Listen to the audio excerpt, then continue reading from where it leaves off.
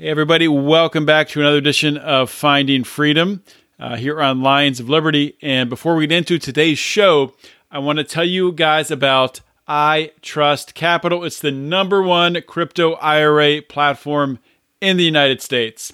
You can self-trade cryptocurrency, physical gold and silver right in your retirement account. Now you get the tax advantages of a traditional IRA. You get them while trading crypto and physical gold and silver. As an iTrust client, you're going to be able to log into your account and self-trade 24/7. Transactions are executed in real time and settle in seconds. They offer more than 25 crypto assets and they're growing. They have transparent pricing. They have the lowest and most transparent costs in the industry by far. And they post the fees right up front so you can see them. iTrust is secure. They use Coinbase custody and Curve to secure your assets. iTrust also has over 1,500 overwhelmingly positive reviews on Trustpilot. Now, here's the kicker, guys. Special offer here. All you got to do is visit itrust.capital/lions and sign up today, open an account, move money from an existing 401k, whatever you got to do, and you're going to get $100 of Bitcoin when you fund your account. Go to itrust.capital/lions to sign up today. We are born free, and we will die free. The time in between, though, that's complicated. In that time, governments, institutions, and our egos will limit our ability to find true freedom in this life. These are real stories of real people overcoming the odds, persevering in justice, and unlocking their potential. Welcome to Finding Freedom. Here's your host, John Odermatt. Welcome back to another episode of Finding Freedom here on the Lions of Liberty podcast. And guys, I got an awesome show for you guys today. A great guest. I'm going to be talking with Todd McMurtry. Now, Todd is the attorney for Nicholas Sandmann of Covington Catholic, of course, who has successfully sued and settled with the Washington Post and CNN. And Todd is going to be talking about those lawsuits as well as the parallels and potential defamation lawsuits that Kyle Rittenhouse could be filing in his future. Now, Todd is not Kyle's lawyer. He was Nicholas and is Nicholas's lawyer, but he's giving a great perspective, and I was very, very happy to be able to bring Todd to you today to bring his expertise. We'll get to the interview in just a minute. Just want to remind you guys, if you just stumbled across this episode, across this podcast for the first time, please consider checking out and subscribing to the Lions of Liberty podcast. We have 3 unique shows per week. Every Monday, we kick it off with a show hosted by Mark Clare.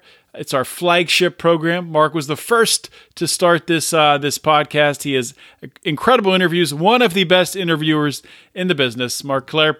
On Wednesday, we got Electric Liberty Land with Brian McWilliams. Brian brings culture, comedy, liberty. Brian's a hilarious guy. And of course, you got Finding Freedom with me every single Thursday, where we are examining the criminal justice system. We're looking at entrepreneurial journeys. We're looking at people who have overcome obstacles and really challenged the system that we live in. So we're doing great things here at Lions of Liberty, and we are excited about the future. We got some big announcements coming. Stay tuned for that. And without any more delay, let's get to the show. Okay, we are live, streaming live to the Lions of Liberty Pride. If you're not a member of the Lions of Liberty Pride, or if you were a member, you could see this interview live, but probably you're hearing the recording if you're not a member. So I am here with Todd McMurtry. If you're familiar with that name, maybe you've heard it around the Nicholas Sandmann defamation case, where he won a huge multi-million-dollar defamation settlement against CNN and the Washington Post. Todd is an attorney down in Kentucky. He's dabbled in politics a little bit. I don't know if we'll get to that. The primary point of this discussion is to talk about the Sandman case and defamation really as a whole, and really what elements are needed in order to build an argument, and then draw the parallels between that and Cal Rittenhouse. Since defamation has been thrown around quite a bit in that case, I figured I would bring in an expert like Todd and to educate us all. So Todd, welcome to the show. Thanks, John. Glad to be here. Well, thank you for making the time. I really do appreciate it. I think I saw you a week or two ago on one of the cable news shows talking about this case. So I figured I would reach out to you, talking about the Cal Rittenhouse case, I should say. But maybe before we get into that, if you want to give a quick elevator pitch background about yourself, just to let people know who you are and what you do. Okay. Well, yeah, thanks. I live in Kentucky. I'm an attorney. I've been practicing here for about 30 years, so it's been a while. Actually, kind of in the greater Cincinnati area, so it's a little bit larger metro area than the rest of the state. I got into this defamation practice about 3 years ago when I was contacted by the Sandman family to represent their son, Nick. And since then have developed my practice is practically all defamation now. I still have some, traditional business type litigation cases that I used to do, but the defamation arena has really been great. Very interesting. It's a challenging area of the law. So that it's been fun. And, personally, I've been married for 35 years. I've got 3 adult kids and 2 grandkids and, just trying to make the best of every day, keep it interesting. Absolutely. So did you have a specialty in law prior to being contacted by the Sandman family? Did you have an expertise prior to defamation? Yeah, I did a lot of business, what they call business tort litigation, kind of, fraud and the inducement to contracts, breach of fiduciary duties among business partners, a lot of what they would call business divorce. Business divorces can be as ugly as real divorces. You get partners in a business and somebody takes out a little too much money or stops working or leaves town and, people, their pocketbooks start getting strained and they get upset with each other. So I was, pretty skilled at coming in and helping break up those companies and trying to avoid litigation, if possible. And if not, then going into court and litigating the cases. And I've litigated those cases, in front of juries and appellate courts and all that. So that was, it's a challenging area. The thing that it has that's similar to defamation is that it's more interesting than doing slip and fall cases. I mean, those are fine cases to do, but as you practice for a long time, you're like, you want a new challenge. So it's interesting, complex area that presented some new challenges for me professionally. Yeah. Absolutely. And just to, before we get into talking about the Nicholas Sandman defamation case, just to give people a review of that, a primer, I'm sure people remember, but of course, Nicholas was the Covington High School student who was plastered across, the liberal news headlines, the corporate news headlines, wearing his "Make America Great" hat. There was that video that showed what looked like him, and when they didn't show the full clip of him instigating something with this Native American activist Nathan Phillips. When in reality, when they showed the whole thing, there was another group there, I believe, called the Hebrew Israelites that were really instigating with some vulgar language. And when you saw the whole thing happening, it was really this activist Nathan Phillips who was another instigator here of this confrontation. Right. And of course, the headlines painted Nicholas as this evil Trump white supremacist entitled kid. So this is all happening in the headlines. You get contacted by his family. How did that play out, and what elements did you see in the coverage with the Washington Post and CNN and whomever else that made you believe this would have a strong foundation for a defamation argument? Yeah, so it was very interesting here in this community, the northern Kentucky community, where Covington Catholic is one of the leading high schools, is probably about 400,000 people. And I'm telling you what, you could feel it everywhere you went. I mean, this place was on fire. Everybody was talking about it. Everybody was outraged. Felt like, the whole country was attacking the entire community. So it was a hotbed of dissent from the media around here, because we were watching the media attack this young man and his family, and they had to flee their home. There were death threats, bomb threats, all kinds of insanity going on at that time. And I was called in very early. I tell a funny story. I was headed to the gym with my wife on Sunday morning after this event, and all this was happening. I said, I bet I get a call on this. I was just kind of thinking, hopefully, that I would, and I did. Literally an hour later, I get a call. But what made this case compelling from the beginning is just the fact that the media based its reporting off of this short 1-minute edited viral video, and they went all in. The racist, the anti-Native American, disrespecting a Native American elder, the whole narrative, agenda-driven narrative of kind of the woke corporatist media was in, on full display, and they were just going completely nuts. And, so you could see right away that the truth and the reality the truth and the agenda-driven narrative were completely opposite, and that the agenda-driven narrative was running this kid down and attacking him with false facts and false statements. So it was obvious from the beginning that there was a very good defamation case here. This is probably the best defamation case in history, because Nicholas Sandmann was a minor who had done nothing wrong, never done anything. I mean, when he went to the mall in D.C. for the March for Life with the school, that was the first time he had ever actually left home without his family, other than going on vacation. So literally he's there, on his first trip out of town, and this happened. So, great kid, great family, terrible situation. But it was clear from the beginning that the media was making huge mistakes. So, I mean, from my perspective, and probably most people's perspectives, you see the media lying and stretching the truth almost all the time. I mean, almost every headline you see, there's an element of propaganda or manipulation. What things are needed in order to take it from, I don't know, maybe misreporting, or it could be, just, I guess they got that one wrong, to, intentionally defaming someone. Or I guess, does defamation have to be intentional? Well, it doesn't. It doesn't have to be intentional, especially when you deal with a private person, private figure.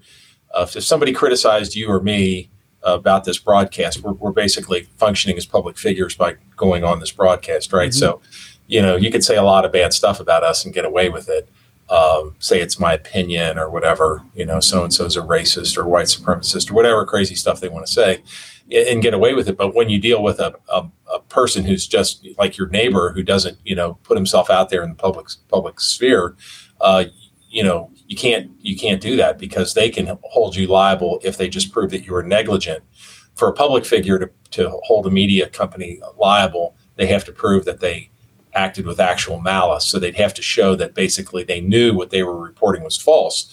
Whereas in Nicholas Sandmann's circumstance, you only have to show that what they were reporting was negligent. So I think you kind of asked, how do you get a handle on that? The Clarence Thomas, who's kind of the functioning conservative Chief Justice on our U.S. Supreme Court, has said that he thinks that we need to revisit the actual malice standard established back in the 60s in the case New York Times v. Sullivan, and tone that down a little bit, and maybe take it back to where we were before, where you didn't have to prove actual malice. I wouldn't be surprised if there were a case that came before the Supreme Court adjusted the field a little bit. Like if you go to England or Great Britain, if they publish anything wrong, they're almost immediately liable, and they have a press. They report things every day. You don't need to have this crazy actual malice protection to have a free and functioning media. They don't have this at all in Great Britain, and their media functions perfectly fine. So we need to get away from the actual malice standard and change it back probably to the way it was before the New York Times v. Sullivan case. So when people see, when they see a settlement like this, and I know you probably can't talk about the amount of money that's been received, that Nicholas has received in these settlements, but it's a lot of money. How, when the original suit was filed, I think it was $250 million was the one against the Washington Post. What goes into determining those types of damages? Someone can look at an incident like this and say, yes, this is, there were lies about Nicholas. This could damage his future job prospects, his future career, his future business dealings. How do you figure that number out? Well, as an attorney, there's a couple of different areas of damages that you can pursue. There's like economic damages. So in other words, if you're Nicholas Sandmann, you're never going to work for a bank, right? Nobody's ever going to hire him because half the customers are going to be kind of more on the woke spectrum, and they're going to say, I don't want to deal with that person. Big law firm's not going to hire him.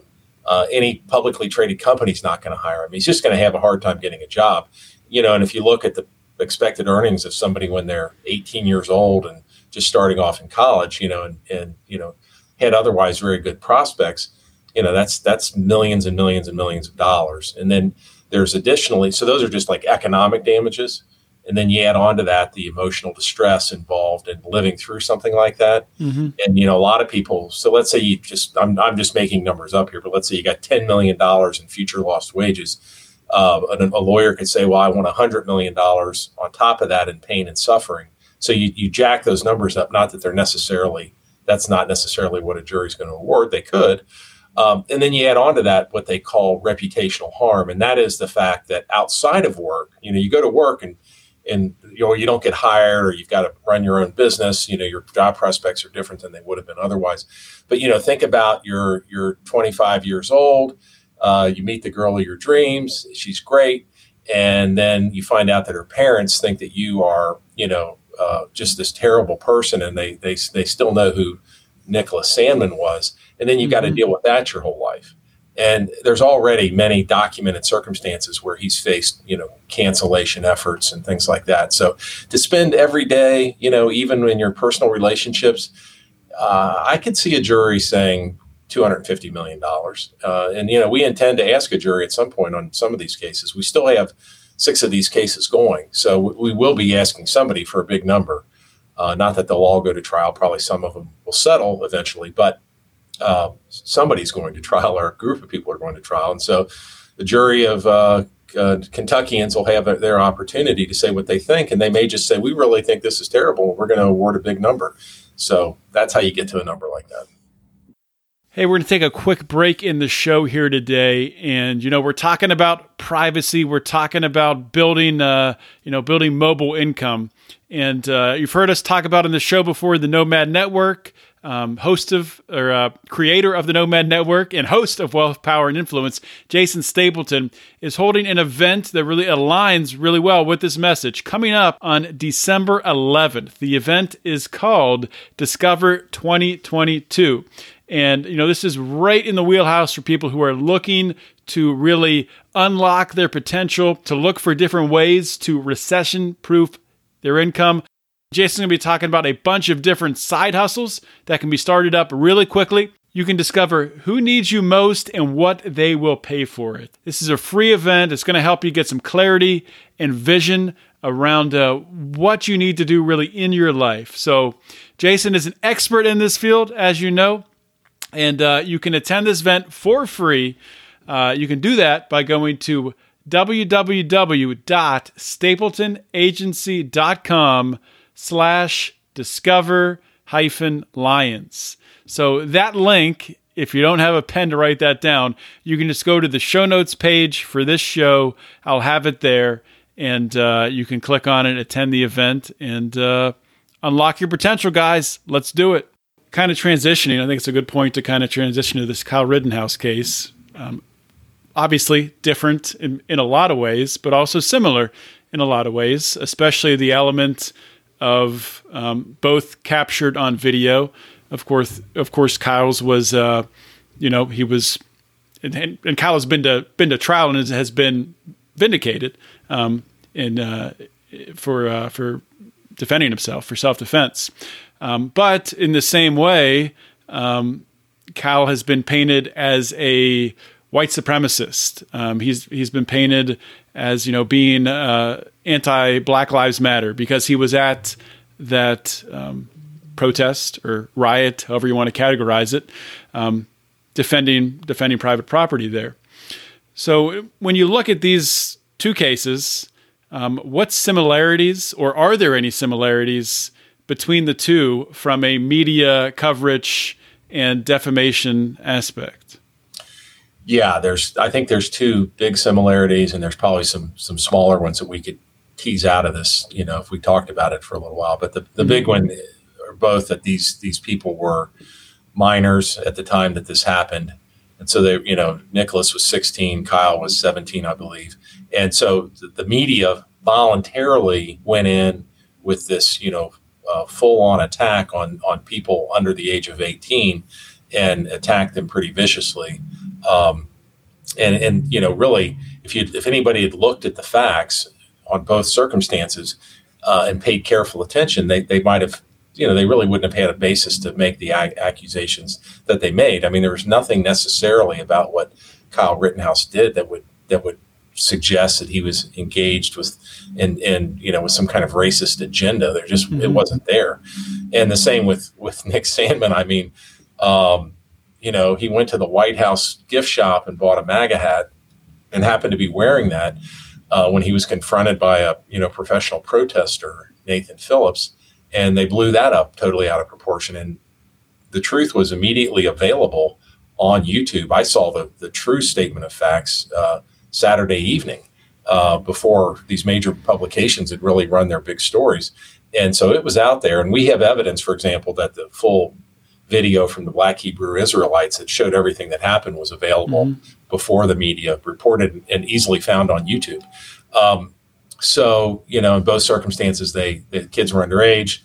Similarity number one. Similarity number two, they were attacked despite the fact that there were, video evidence that would show otherwise to them. I think the third thing would be that there's, as with the media, and none of your listeners or viewers they all know that all the media wants to say is everybody's, white supremacist and a racist. It's just it's whatever the reason is, it's a clearly obvious agenda to anybody that's thinking about it at all. So they just want to promote their agenda. And I think that the other thing that I've said on a lot of interviews, on these similarities is I really think that when that these people are smart enough to figure out that what they're saying is not true, because it's obvious, right? They know that it's not true, yet they say it anyway, and that happened with both circumstances.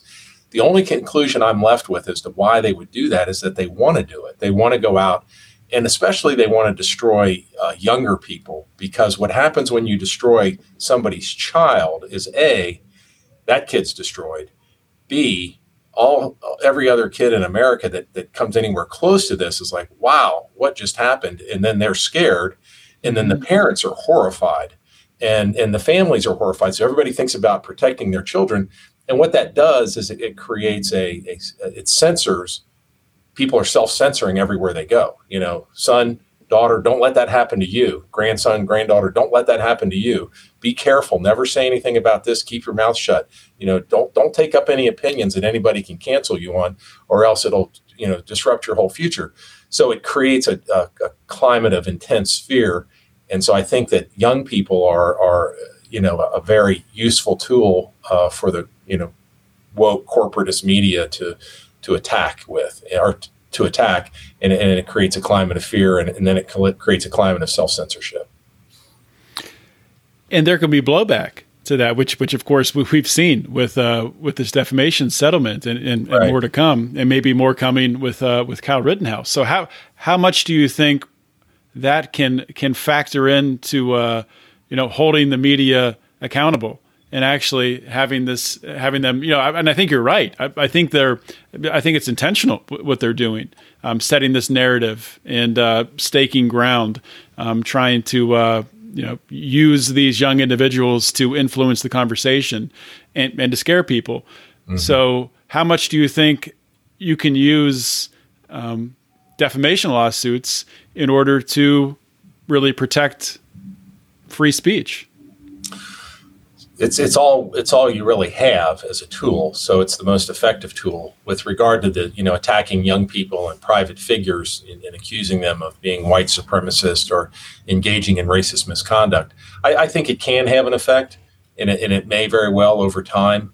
For example, in my cases, if we were able to achieve a substantial verdict, it might get people to say, well, let's just sit this one out, or let's be extra careful in this circumstance. But it really depends upon the desire of the media to pursue the agenda and the narrative of white supremacism and racism and all that goes along with those things. So if they really want to pursue those agendas, then they may do it anyway, because all these entities are multi-billion-dollar publicly traded companies that they could get tagged for $100 million judgment, and it wouldn't just be that much it'd be 0.1% on their annual profits. And maybe it's more important to them to report falsehoods to support the narratives that they pursue than it is to pay large judgments. But certainly over time, judgments and lawsuits do serve their purpose. They have in many circumstances where they've disciplined rogue entities, whatever it may be, different areas of the law over the years. Litigation has been very helpful. Okay, so we've talked about the media coverage and pushing back against that and settlements against them. What about an individual, someone like, say Joe Biden, per se, who back in September of last year, he sent out a tweet that said, there's no other way to put it, the president of the United States refused to disavow white supremacists on the debate stage last night. Then right below that tweet was a video, and in that video had it had Kyle Rittenhouse holding his gun, walking the streets of Kenosha. So, is there a defamation suit? And this is before Joe Biden was elected president. I guess that's important to point out. Is there a suit against someone like Joe Biden for defamation? Yeah, and I hope this kind of academic answer isn't too long, but if you stick with me, it'll be interesting. Yeah, sure. So, if Joe Biden were in office when he made that statement, he's probably immune, right? He's probably, has a privilege to speak on matters of public concern and public interest. And I know that there are plenty of cases out there where politicians have said terrible things, and courts have said, we can't hold you liable. You're in office. You have a privilege to speak this way on these topics. In this circumstance, Joe Biden was a private citizen running for president, so he was not in office, so he doesn't have that privilege. And he used that tweet on September 30, 2020, just before the election. He used that tweet to basically as a campaign tool, right? It's like an advertisement. And when you accuse, so if you advertise something and it's defamatory and one of your commercials says so-and-so's this or that, nobody's going to suggest that you have immunity for a campaign advertisement. And so that's in essence what this was. So he's not elected. He's basically running an ad, and he's using Kyle Rittenhouse as a tool to get votes. And what he's doing is he's basically accusing Kyle Rittenhouse of being a white supremacist. And when they show him with the rifle, saying that he's engaged in racist misconduct. So the law in the United States is pretty clear that if you call somebody a racist, it's not necessarily actionable unless it's somehow tied to the fact that you were doing something about it. So you could say, my neighbor Bob is such a jerk. He's the worst racist I know. Okay, that's probably not a lawsuit. But if you say my neighbor Bob is a racist, he's the worst person I know, can you believe that he fired 2 people from his company because they were whatever, skin color or orientation or whatever it may be, or skin color, it'd have to be racial. So that would be racist misconduct, and that's actionable. And in this circumstance with Joe Biden being in office, it's racist misconduct. Now, the interesting thing is that Donald Trump, when he was president, was sued for defamation by a woman who was a contestant on I'm forgetting the show that he was the judge on. But when he was, she sued, or she said that he sexually assaulted her. He said she's a liar. She sued him for saying for his statement that she's a liar. And the courts allowed that suit to proceed, even though he was in office as president, because they said, you cannot protect a person for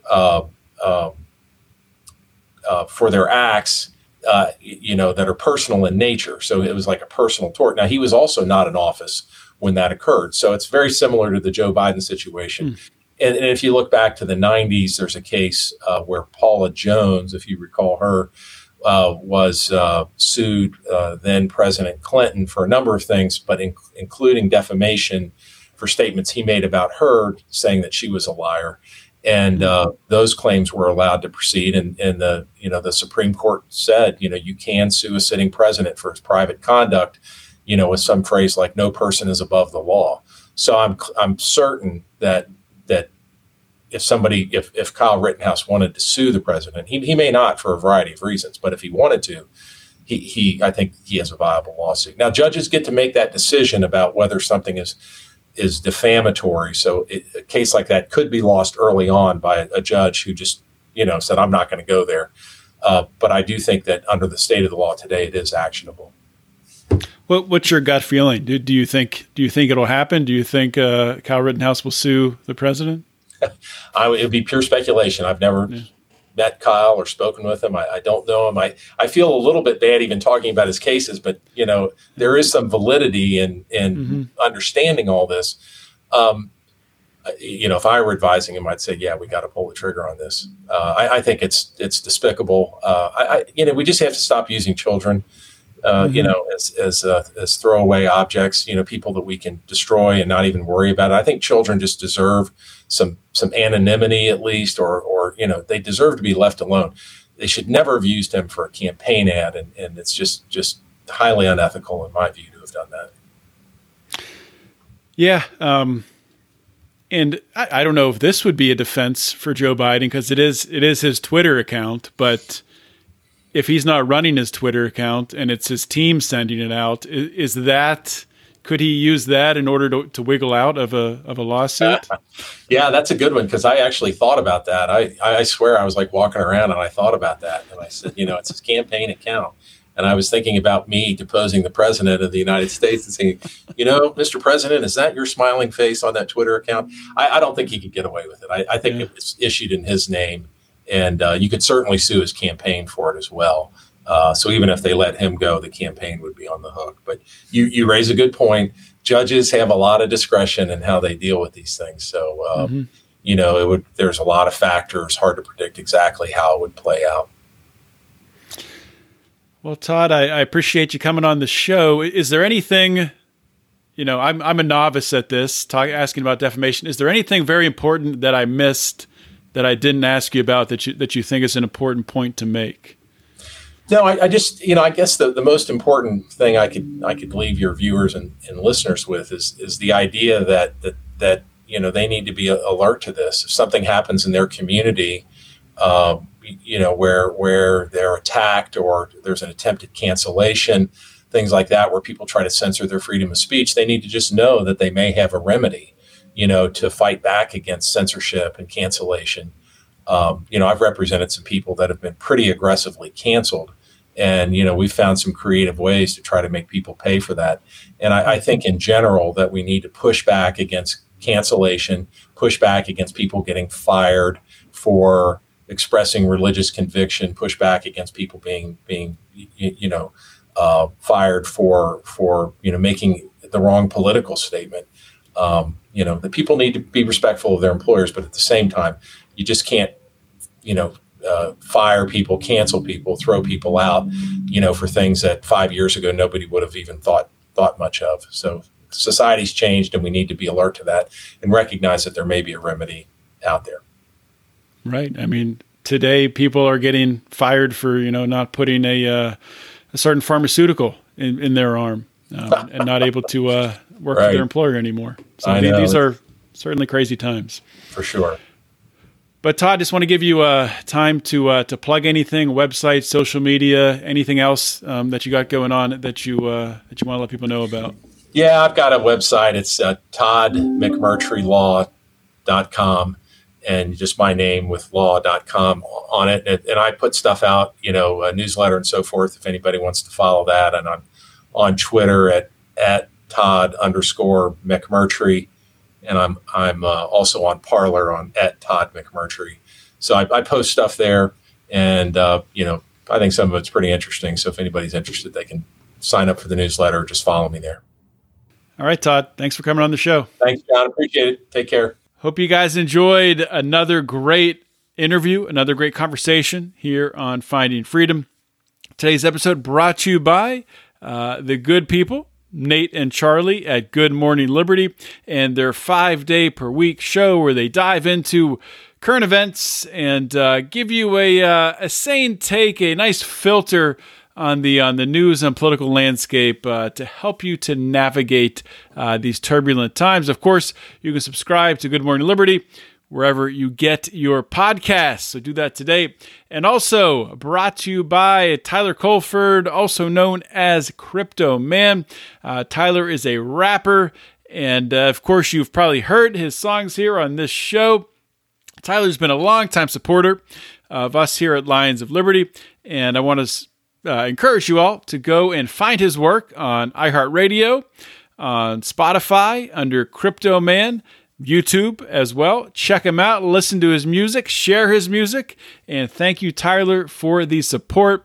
Guys, if you like what you're hearing here at Lions of Liberty, if you like these shows and you don't want to miss them. I mean, I know, when I get into a podcast, there's a few podcasts that I don't miss an episode, but there's a lot more podcasts where I subscribe and I listen to most episodes. So with Lions of Liberty, like a lot of podcasts, but especially Lions of Liberty, because of the nature of our shows, our variety show format, and we're always bringing on different guests, different interesting characters, you want to subscribe because you don't want to miss a show. You might miss an episode with someone that you really wanted to hear, and because you're not checking the feed, it's not coming to your phone, you're going to miss it when it's dropped. You're going to miss out being in on that initial conversation, maybe happening in the Lions of Liberty forum, which you can find on Facebook, or maybe happening in our Lions Pride, our private Facebook group, or maybe over on Locals, which you can join, become a patron there, lionsofliberty.locals.com. Or if you're a patron fan, you can go to patreon.com/Lions of Liberty and join up there. We have a bunch of different levels you can join at, get access to the show. You can sponsor shows. You can even produce shows at a certain level. Of course, all the merchandise, all that stuff, you get that at certain levels too. Or if you just want to buy our t-shirts, we got some great designs. Check them out, lionsofliberty.store. Guys, it's been a great show. Hope you enjoyed it. And I will see you all next week. In the meantime, remember to keep your head up and the fires of liberty burning.